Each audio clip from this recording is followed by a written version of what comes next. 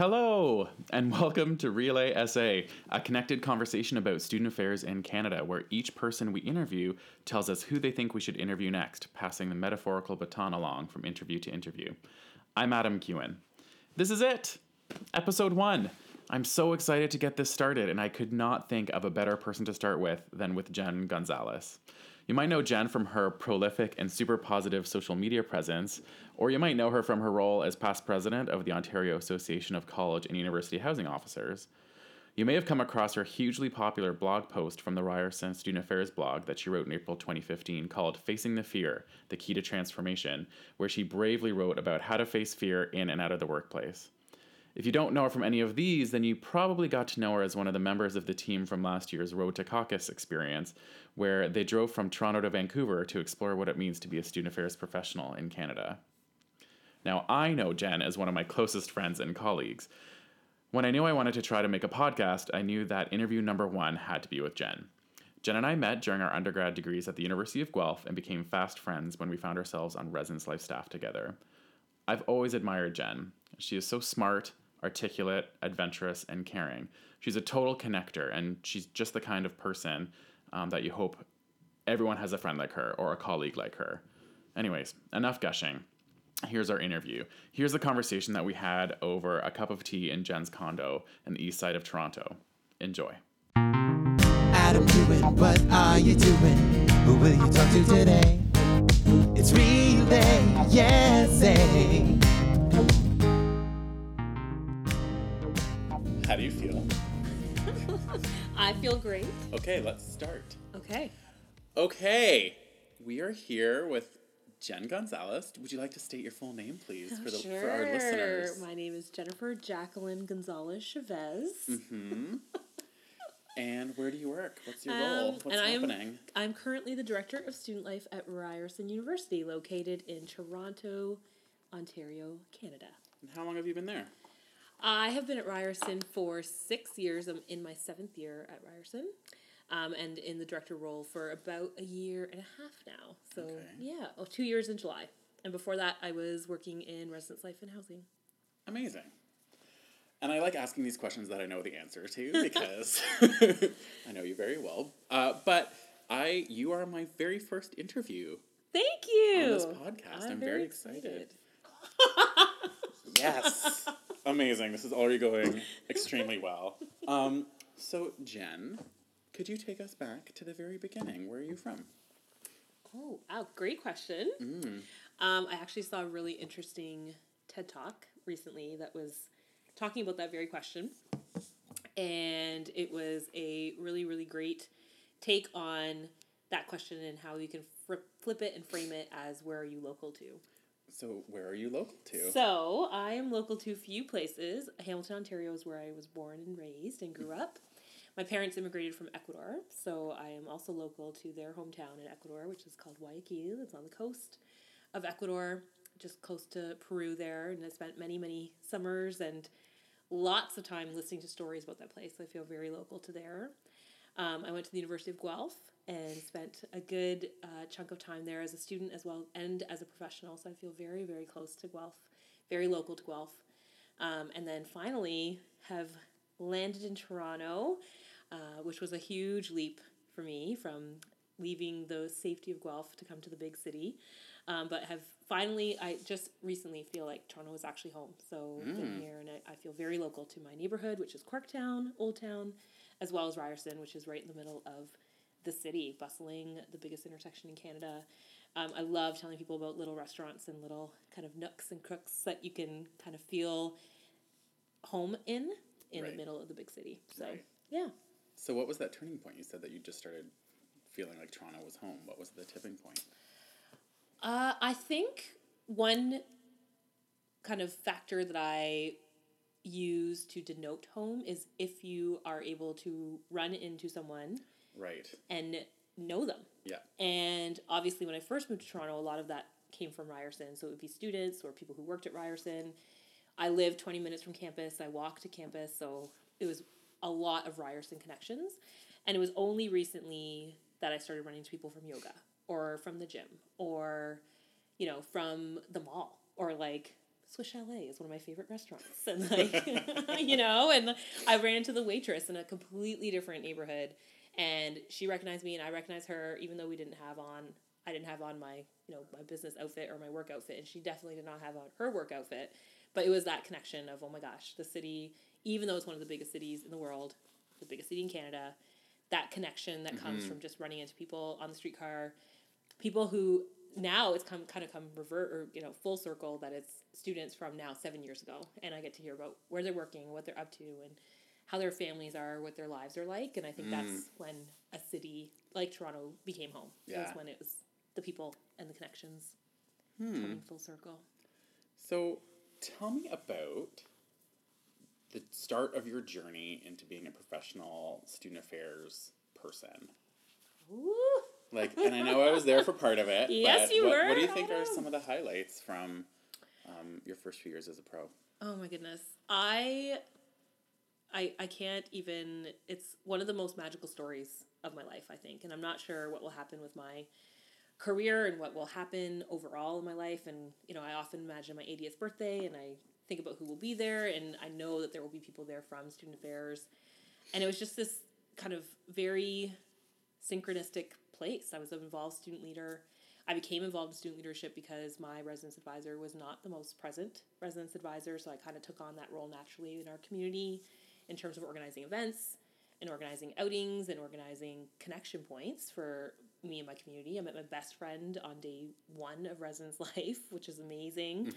And then when they said that we could get paid for that, I was like, excuse me, like how does that happen? That's amazing. And at the time, sweet single room and meal plan points and posters to put up every week. At the time, I was trying to figure out my finances, and my sister had just been accepted to medical school, naturopathic college. She's a naturopath, and so the money that my parents had put aside for me all of a sudden was kind of given to her, which was totally a family decision and a decision that I was behind. But it meant that I was going to have to figure out housing, money, tuition, all these different factors that I didn't really plan on. So it really was a magic answer. I could have fun, be involved, get like just the best friends ever, the people who are like-minded, people who cared about leadership, cared about giving back, building community, and make the money that I needed to get through. Right. And kind of the same thing happened at the juncture of graduation. So that was kind of the juncture between first year and second year. And then the juncture between fourth year and, you know, life, career, right, was very similar. So I was like, wait a minute. So not only can you do this as a student, you can do this as a professional. Wow, that is incredible. Yeah, I think we all had that light bulb moment where it's like, I can do this for a job. What? There's a profession here. It's it was an epiphany, you know. Yeah, and absolutely. I had done my degree as when was your epiphany? And who was there for it? Was there a moment or a person? Yes, Rebecca Harrell. Yes. My residence manager, my boss in my final year, in training, going into that year. I was in biomedical science. I had 1 year left of biomed. And she was like, I don't think you want to do that. I don't think you want to be a doctor. And I was like, what are you talking about, Bex? And she was like, what if you just look into the courses that you finished, the credential that you can get with those courses, and then maybe have some time freed up in your course if you don't get the biomedical science degree, but you get a biological sciences degree with honors, and then that frees up your time. I was worried about some very specific courses that were coming up that year. Sure. And it was the best advice she ever gave me. Like, I was like, oh my gosh, I went back to campus. We were at camp. We were in a very idyllic, nature-filled, scene. And I was like, that feels right. That feels more aligned with me being happy day to day than trudging through these last 2 courses. So sure enough, I had way more credits than needed to get the biological sciences degree. I ended up spending that last year doing English and arts and doing a great job in my role and position in Res Life, which was kind of a paraprofessional role. So I had lots more duties and got a real taste for what it would be like to be a professional. And it was amazing. So I really do owe a lot to many mentors, but Rebecca in that one moment, for sure, just saying, I know that you could do the student affairs gig. I know that you could do res managing. I know that you could do it wherever you want to as well, which I was like, I think I want to do it at Guelph. I want to give back here, which at the time was not the norm. Right. And it was amazing to go ahead and see that dream come true less than 8 months later. You know, it was awesome. Yeah. I had a similar moment with Brad Clark. Brad Clark. Who, I remember in a one-on-one, I was in that quintessential fourth year, what am I going to do with my life? And he's like, have you ever thought about going to student affairs or residence life? I was like, you can do that? And he just gave me this dumb look of like, what do you think I do? And I was like, oh, right. It was like, I never thought that I could be like him, you know what I mean? But yeah, no, that was a pivotal moment. Absolutely. Okay, so you have a biosciences degree. Yep. And you're going into your first few years, and then you decide to go back to school. Yeah. What was that decision about? So good. So I ended up at Guelph. You were on the professional team, you, me, and I would say just the superstar team of professional staff. Had a wonderful, experience in those 3 years. I always call the first year baptism by fire. The second year, just learning, integrating some of those lessons. And then that third year, we really soared, and I was like, wow, this is amazing. I feel so fulfilled at work. I was integrating to the Guelph community. I was taking African dance lessons and going to the market every week. And Irene Thompson, our supervisor at the time, very, I would say, so compassionately said to me in my second year, this is a 3-year contract for lots of different reasons, but for you specifically, Jen, is because we see big things for you. We see you making an impact on this field more than just on this campus. And it's important to have chapters end, And I was devastated. I was like, this is my supervisor. This is someone who I looked up to, who was responsible for having vision for this program. Sure. For 5, 10, 15, 20 years out. And I really wanted to be a part of it. And I really worked through that. I'm glad she told me in the second year. Because I worked through that whole kind of summer. Right. And into the third year, really started to think about different options for me. I knew I didn't want to go back to medicine. My original intention and career path was to be a doctor.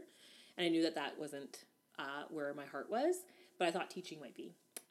So, again, Irene, very, just amazing vision, was like, yep, okay, cool. Can you do teaching in a way where you can still focus on adults? Because it's very apparent that you're an excellent educator, that you have a really great kind of magic touch with this specific age group of 16 to 20-ish, right. As well as she's adults. You're a great team player. You're an awesome contributor to our team. You can really influence a group of people. Mm-hmm. So I applied to a whole bunch of teachers college, but focused in on this Master's of Teaching program at OISE and U of T, which is what brought me to Toronto.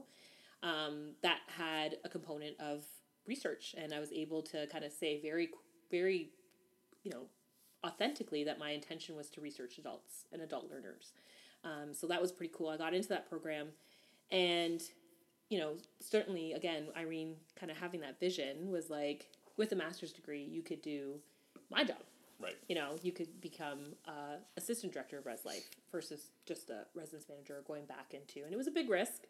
I was taking 2 years off of the field, and I remember talking to lots of people like you and other mentors that I had about that, what it would be like to depart, and if I would want to come back, how would I do that, and where would I do that? And yeah, a lot of people are afraid, and I've heard people name it, and it almost sounds like people have this almost movie or Hollywood thinking they don't want to leave. Yeah. That they'll be forgotten and it'll be hard to re-enter later on. Yep. Did you have those thoughts, and how did you? Yeah. And I think now at the age that we're at and at the time we're at, that this is a very real kind of concern for women who are going on mat leave or people who are going off on sick leave. Sure.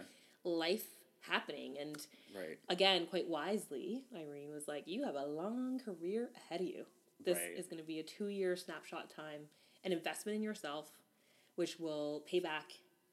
You have to trust that it will pay back. You have to have fierce faith that this will pay back for you in some way, shape, or form, whether that be teaching in a classroom, whether that be changing your city or coming back to Guelph, all these different factors that you have no kind of knowledge in or, absolute kind of, confirmation that it's going to work out. Right. But just this faith that you're going to take the leap and it's going to happen. I totally remember this card that she gave me that last year that was thanks for investing yourself in this space for the last 7 years. You're ready to fly.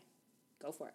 Mm. And I was like, okay, awesome, and it was great. And it did turn out, right? I ended up working for Ryerson part-time while I was in grad school. All these different spaces and places came to be. And the things that probably in the moment you're not thinking strategically like, oh, maybe this will add up to this. It's kind of your like you're saying, the faith. You're taking that leap of faith and it's going to pay up. Absolutely. Okay, so I have 2 questions. Yeah. Well, I mean, I've got several. But the first one is, I think, like, one of the things that, like, I think you're known for is, like, you're fiercely proud of where you come from. Like, everyone knows about, like, your background and your family and being from Hamilton. How do you think that plays into the way you approach your work? So you've got that you're really grounded in your sense of family and where your family comes from and where you're local to. How do you think that influences the way you approach your work as a director of student life at Ryerson? Great question. We just came up with our mission statement this year as a team. Our why, actually. Our why statement. So we did some work with Simon Sinek and his team.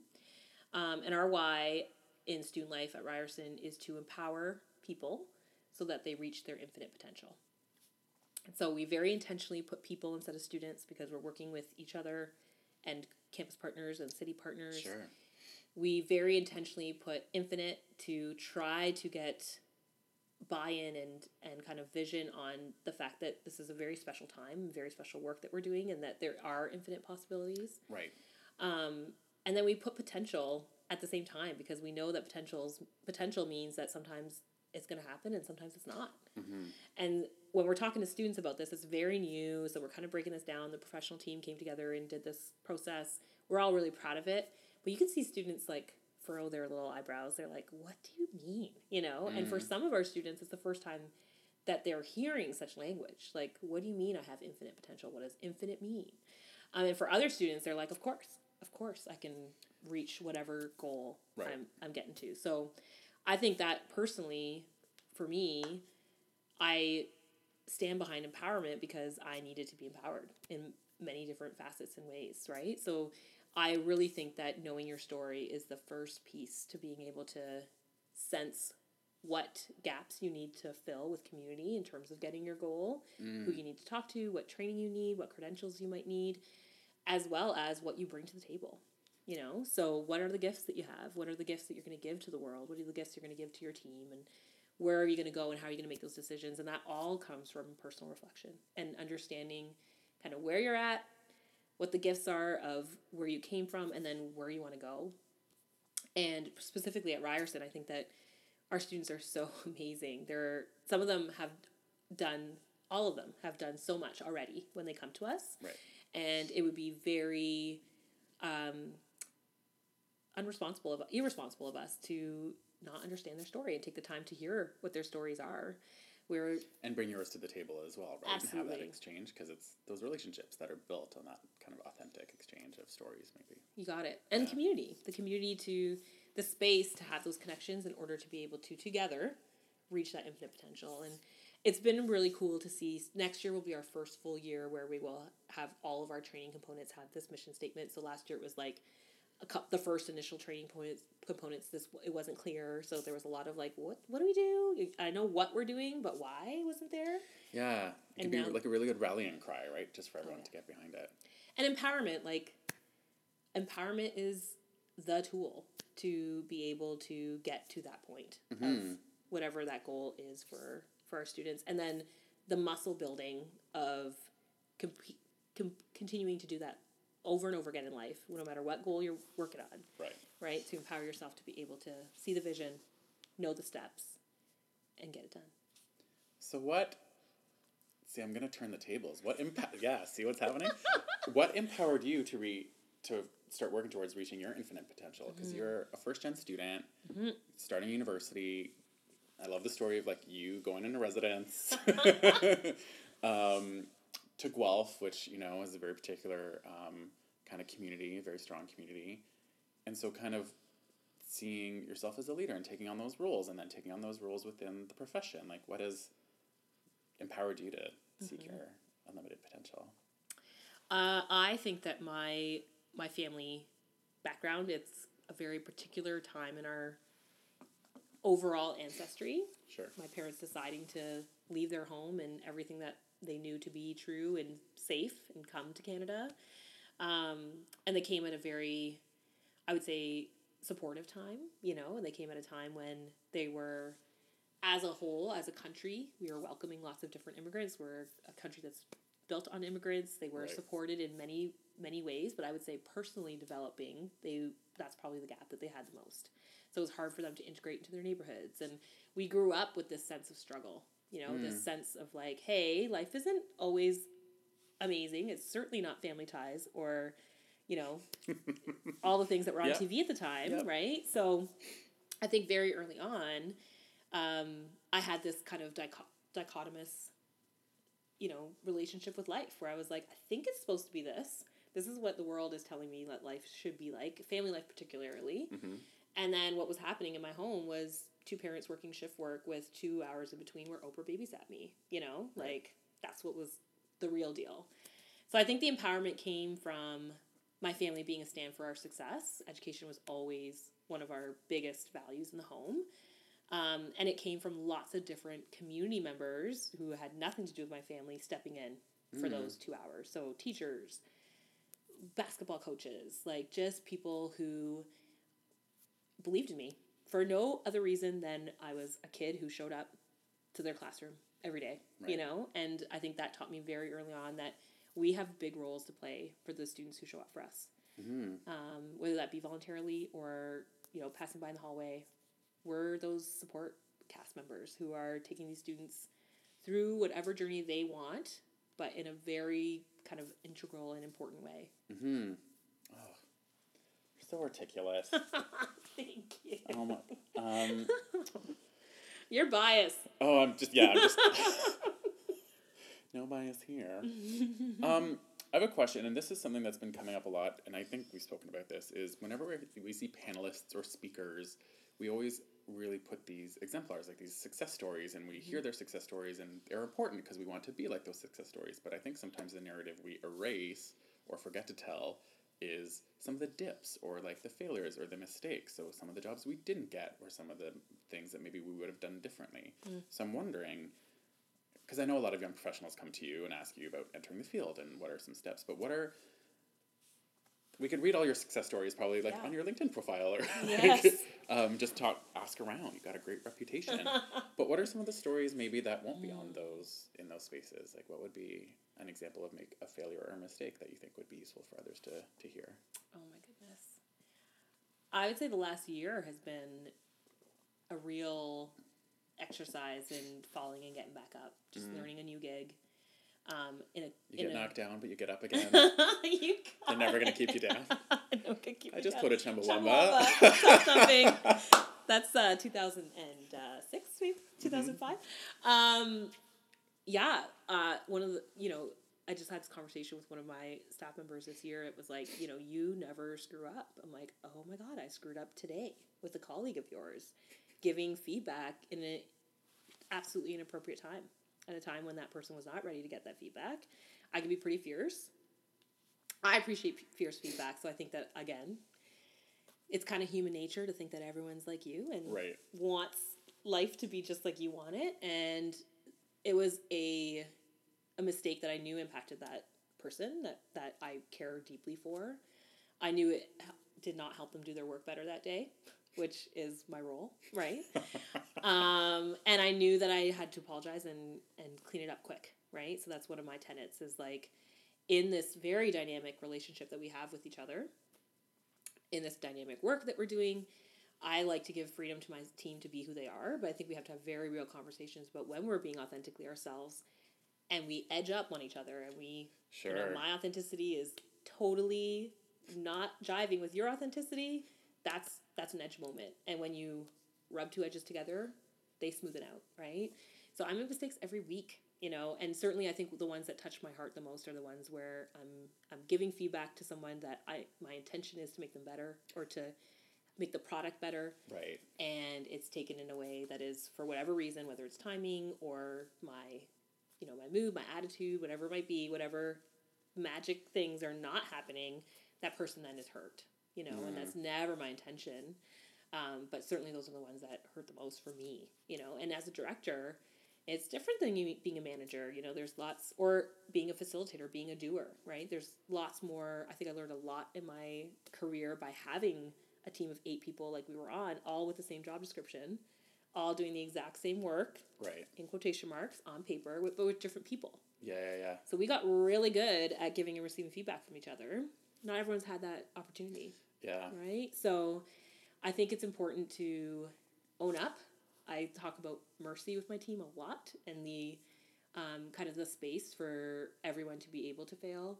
And then knowing which failures mean the most to you, right? So if I fail on a presentation, all right, you know, it's not going to hurt. But if I know that I have just hurt you in some way, shape, or form, I am going to want to have a follow-up conversation quickly, you know, if that's appropriate, right? So those are the failures that hurt the most. The personal failures, I think, are, you know, I'm trying to think of one that would be interesting for... I think those are the ones, they're interrelational. Yeah. Yeah, those are the ones that I think are the ones that are both the biggest learning opportunities, but also just painful. You know, you don't want to hurt I don't want to hurt anybody. Well, especially I think, I mean, you named it, right? Like we're bringing our whole selves to the workplace, and we're doing work that we care about. Like no one's just kind of clocking in, clocking out. So our work is something that's deeply connected to our sense of self. So if we have feedback on the work, it's feedback on ourselves. So absolutely, it's all tough to manage as a manager. Yeah. To kind of want the best for the program, but also kind of treading lightly so you're not offending the folks that you're working with. Yeah. And it's getting feedback is a piece that I think is an answer to that. So I think that one of the ways I hope that I make a atmosphere where people are able to bring their authentic selves and rub up with other people's authentic selves and come up with the best way moving forward is that I am open to feedback. Please let me know how you want to work and live and play and what my role is in making that the best possible thing for you. And then I can have authentic conversations with you about when you're clear and I'm clear, we can talk for real. Do you find though, because I try to do the same, but I kind of feel like in our work when we're in positions that do hiring and all that kind of stuff, that I think people sometimes, even though it's invited and it's said openly, I think there's a voice probably in someone's head that's like, don't voice your feedback too much, because when you want a reference, that might play out in a different way, or you want that other job. So yeah, I feel the same way sometimes. Like I might not necessarily give the full honest feedback to someone who has more power than me, right? Just because even though we might have a good, honest, strong, authentic relationship, there's always that dynamic that's always, I don't know. Yeah. Do you have any strategies that would... Can you just solve that for me? So funny, because I think that, you know, one of the most important relationships I have is the relationship I have with my leader, right? And it always has been. I've mentioned 2 key moments in my life that came from advice coming from my boss at the time, right? So my boss telling me to leave could be taken as, wow, I'm doing a bad job, or wow, like all these things. But no, like having this kind of relationship with your supervisor where you both agree that you're interacting with each other with the best possible development for your employee as well as for the program and the work that's happening, you know, and that's I think it comes from trust. Important. Yeah. I just read Rising Strong by Brené Brown, and you know, very key language around stories and making up stories. So I had a conversation with my boss very quickly in the couple weeks that was after that book, and it was like, hey, I'm making up a story about you not trusting me with this specific project. Right. Please help me understand if that story's true. Absolutely not, you know, and we do make up stories, you know, that's fill in the blanks. Absolutely. Yeah. So it's checking in on those blanks with both your employees as well as your leaders to make sure that you're all on the same page. Mm-hmm. That takes courage, I think, sometimes. Yeah. That's why it's called work. You go to work every day. It's because it's hard. Absolutely. Okay, I have a few quasi-rapid fire questions. Okay. Because we're nearing the end of our time together. The first one is, if you were not in student affairs or in kind of like an education role, what profession do you think you would be in? I have a side hustle as a life coach, and I think I would pursue that more with a side of authoring. I have a dream to kind of author some more, so a book perhaps. Oh, yeah. Heard it here first. Listeners. What is in your bandwidth? So we were talking earlier about people who read a lot of journal articles and people who read books and podcasts, and what's in your bandwidth? What's taking up space in your in your life? I am currently one of my goals for 2016 is to read one book a month. So I'm an avid reader. I just got Netflix like 2 months ago and like have been taken away by Scandal and Suits, and like that's awesome. But for the last 30 something years, I've been an avid reader. So one book a month. I'm currently reading Viktor Frankl's Man's Search for Meaning, which is a book about what we make meaning of in life. And I'm actually going to try this year to maybe have a couple more fun books. I tend to go towards the nonfiction. Right. How do we make meaning? What makes us better people, and how do we develop ourselves? But yeah, I think this year I'm going to try some more fun, just some generic. I should know about, potentially 50 Shades of Grey. Never read those. Didn't get to it. I don't know, or Twilight. Didn't get to it, Oh, I think we can aim higher.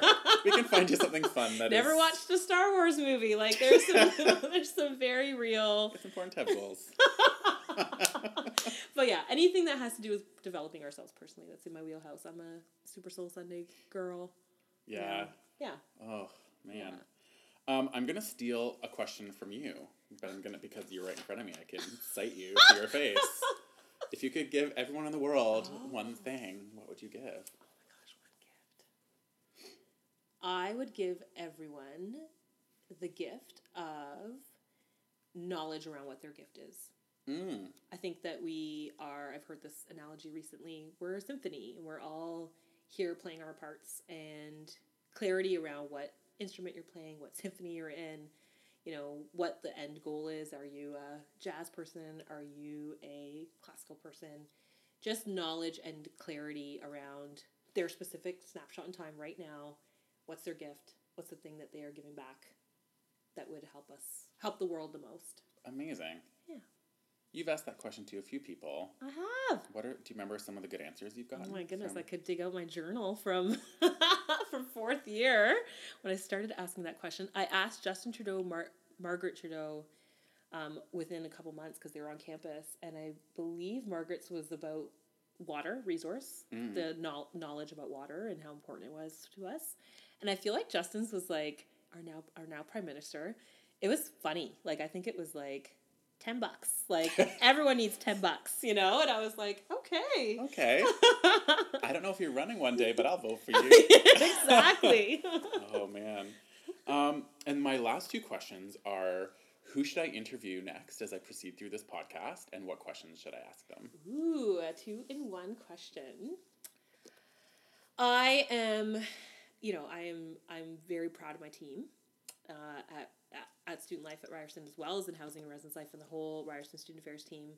I adore the people we work with. I'm particularly kind of intrigued by the work of Kate Taylor Squeeny. Mm-hmm. She's our leadership development facilitator. She is a student affairs professional who came up from an athlete's perspective. So she was a student athlete. So quite different. Me too. So what sport did you play, Adam? Next question. So I just appreciate Kate's perspective. She was a student athlete, which I think is a really interesting group of leaders on our campuses that we don't always think about. Yeah.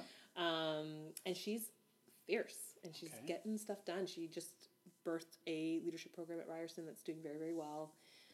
And I think that I would ask her about how we as a field can honor diverse backgrounds and places into the field, and how we can leverage that diversity of experience into kind of student affairs into the 2020s. What does student affairs look like in the 2020s?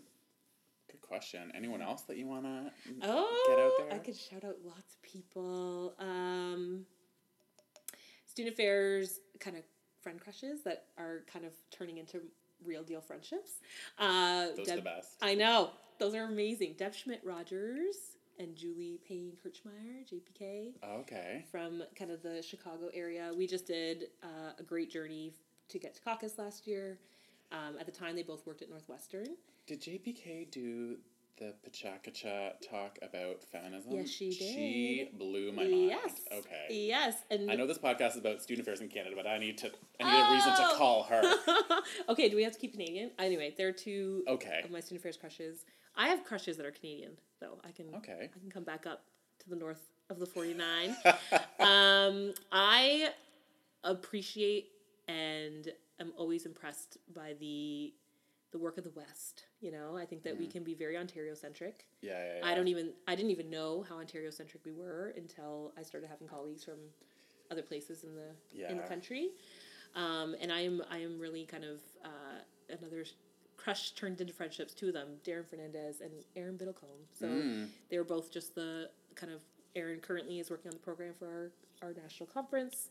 And Darren did it last year. So I'm like super intrigued by their work to make those conferences awesome. Vancouver was amazing. Darren just out of the ballpark killed it. Yeah. And I know Aaron's doing a great job, so I'd be very interested in hearing updates from them. And talk about like authentic leadership. Like they're just, I think I met Aaron for the first time at caucus, and I was just like instantly, no, great. Okay, that's given me a few people to chat with, so I'll see if I can follow up with them, but we'll see how this goes. Great. I don't know how this connected conversation about student affairs in Canada is going to go, but I'm so happy that the first stop on the journey was with you. Thank you so much. Thank you, Adam. I must say to all the listeners, another kind of turnkey, game-changing moment, you know, meeting Adam Kewen as a second-year residence advisor when he was, you know, just leading our whole campus as a third-year residence advisor. And you were a friend crush that, or kind of a leadership crush that turned into a true friendship as well. So. And here we are. Yeah. Well, and I just remember, I know it's supposed to be ending, but I remember us on the phone. I was working at Queen's at the time, my first year as a professional. You were in fourth year university, and we'd both submitted our applications to be resident managers at Guelph, and we were just like, just imagine. Wouldn't that be amazing? It'll never happen, but wouldn't that be great? I mean, we both went to Guelph. What are the chances of them hiring two? Like, we put it out in the universe, and the universe answered. So I'm so pleased it did. Yeah, and it keeps on answering. Yeah, thanks, universe. Thank you, universe. And thank you for tuning in. Thanks so much. Bye. Bye. That is it. That's our first episode number 1. Thank you so much for listening all the way through. I hope you can see why Jen Gonzalez needed to be stop number 1 on this podcast journey. I hope you liked it. And if you want to connect with Jen, you can find her on Twitter. Her handle is @JenGonzalez8. And let me know what you think by tweeting at me. You can find me on Twitter, and my handle is @AdamKuhn, ADAMKUHN. And if you liked it, please share with a friend or a colleague, or even better, a friend and a colleague. And if you know someone doing amazing work in student affairs in Canada, please let me know. I'm always looking for students, staff, and faculty to chat with. The music for Relay SA was written and performed by the amazing Adrian Ross. Thank you so much for listening, and until next time, bye for now.